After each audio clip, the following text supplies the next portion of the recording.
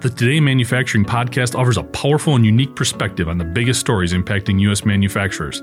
Anna Wells, David Manti, and Jeff Ranke apply their experience as editors of industry-leading brands Manufacturing.net and Industrial Equipment News in providing in-depth analysis of the latest headlines. Their insight, along with a mix of humor and human interest, makes Today in Manufacturing a go-to source. Keep pace with supply chain challenges, electric vehicle developments, labor struggles, robotics, and more by listening, downloading, and subscribing to the Today in Manufacturing podcast.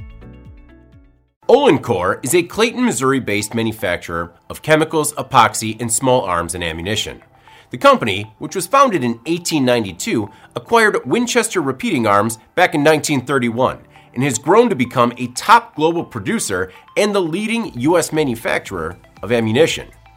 Olin supplies the Air Force and other federal agencies with small arms ammunition, and in a recent routine compliance investigation, the Department of Labor's Office of Federal Contract Compliance Programs found that from December 9, 2017 through December 9, 2019, the company was in violation of Executive Order 11246, which prohibits federal contractors from discriminating on the basis of race, color, religion, sex, sexual orientation, gender identity, or national origin.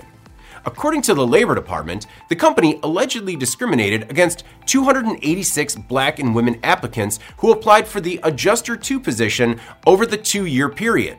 This was at Olin's plant in Oxford, Mississippi.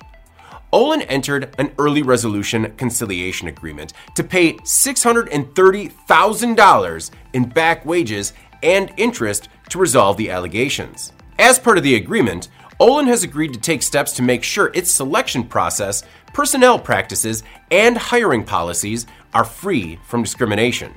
The employer will also offer jobs to 46 black and female affected applicants as positions become available. I'm David Manti. This is Manufacturing Now.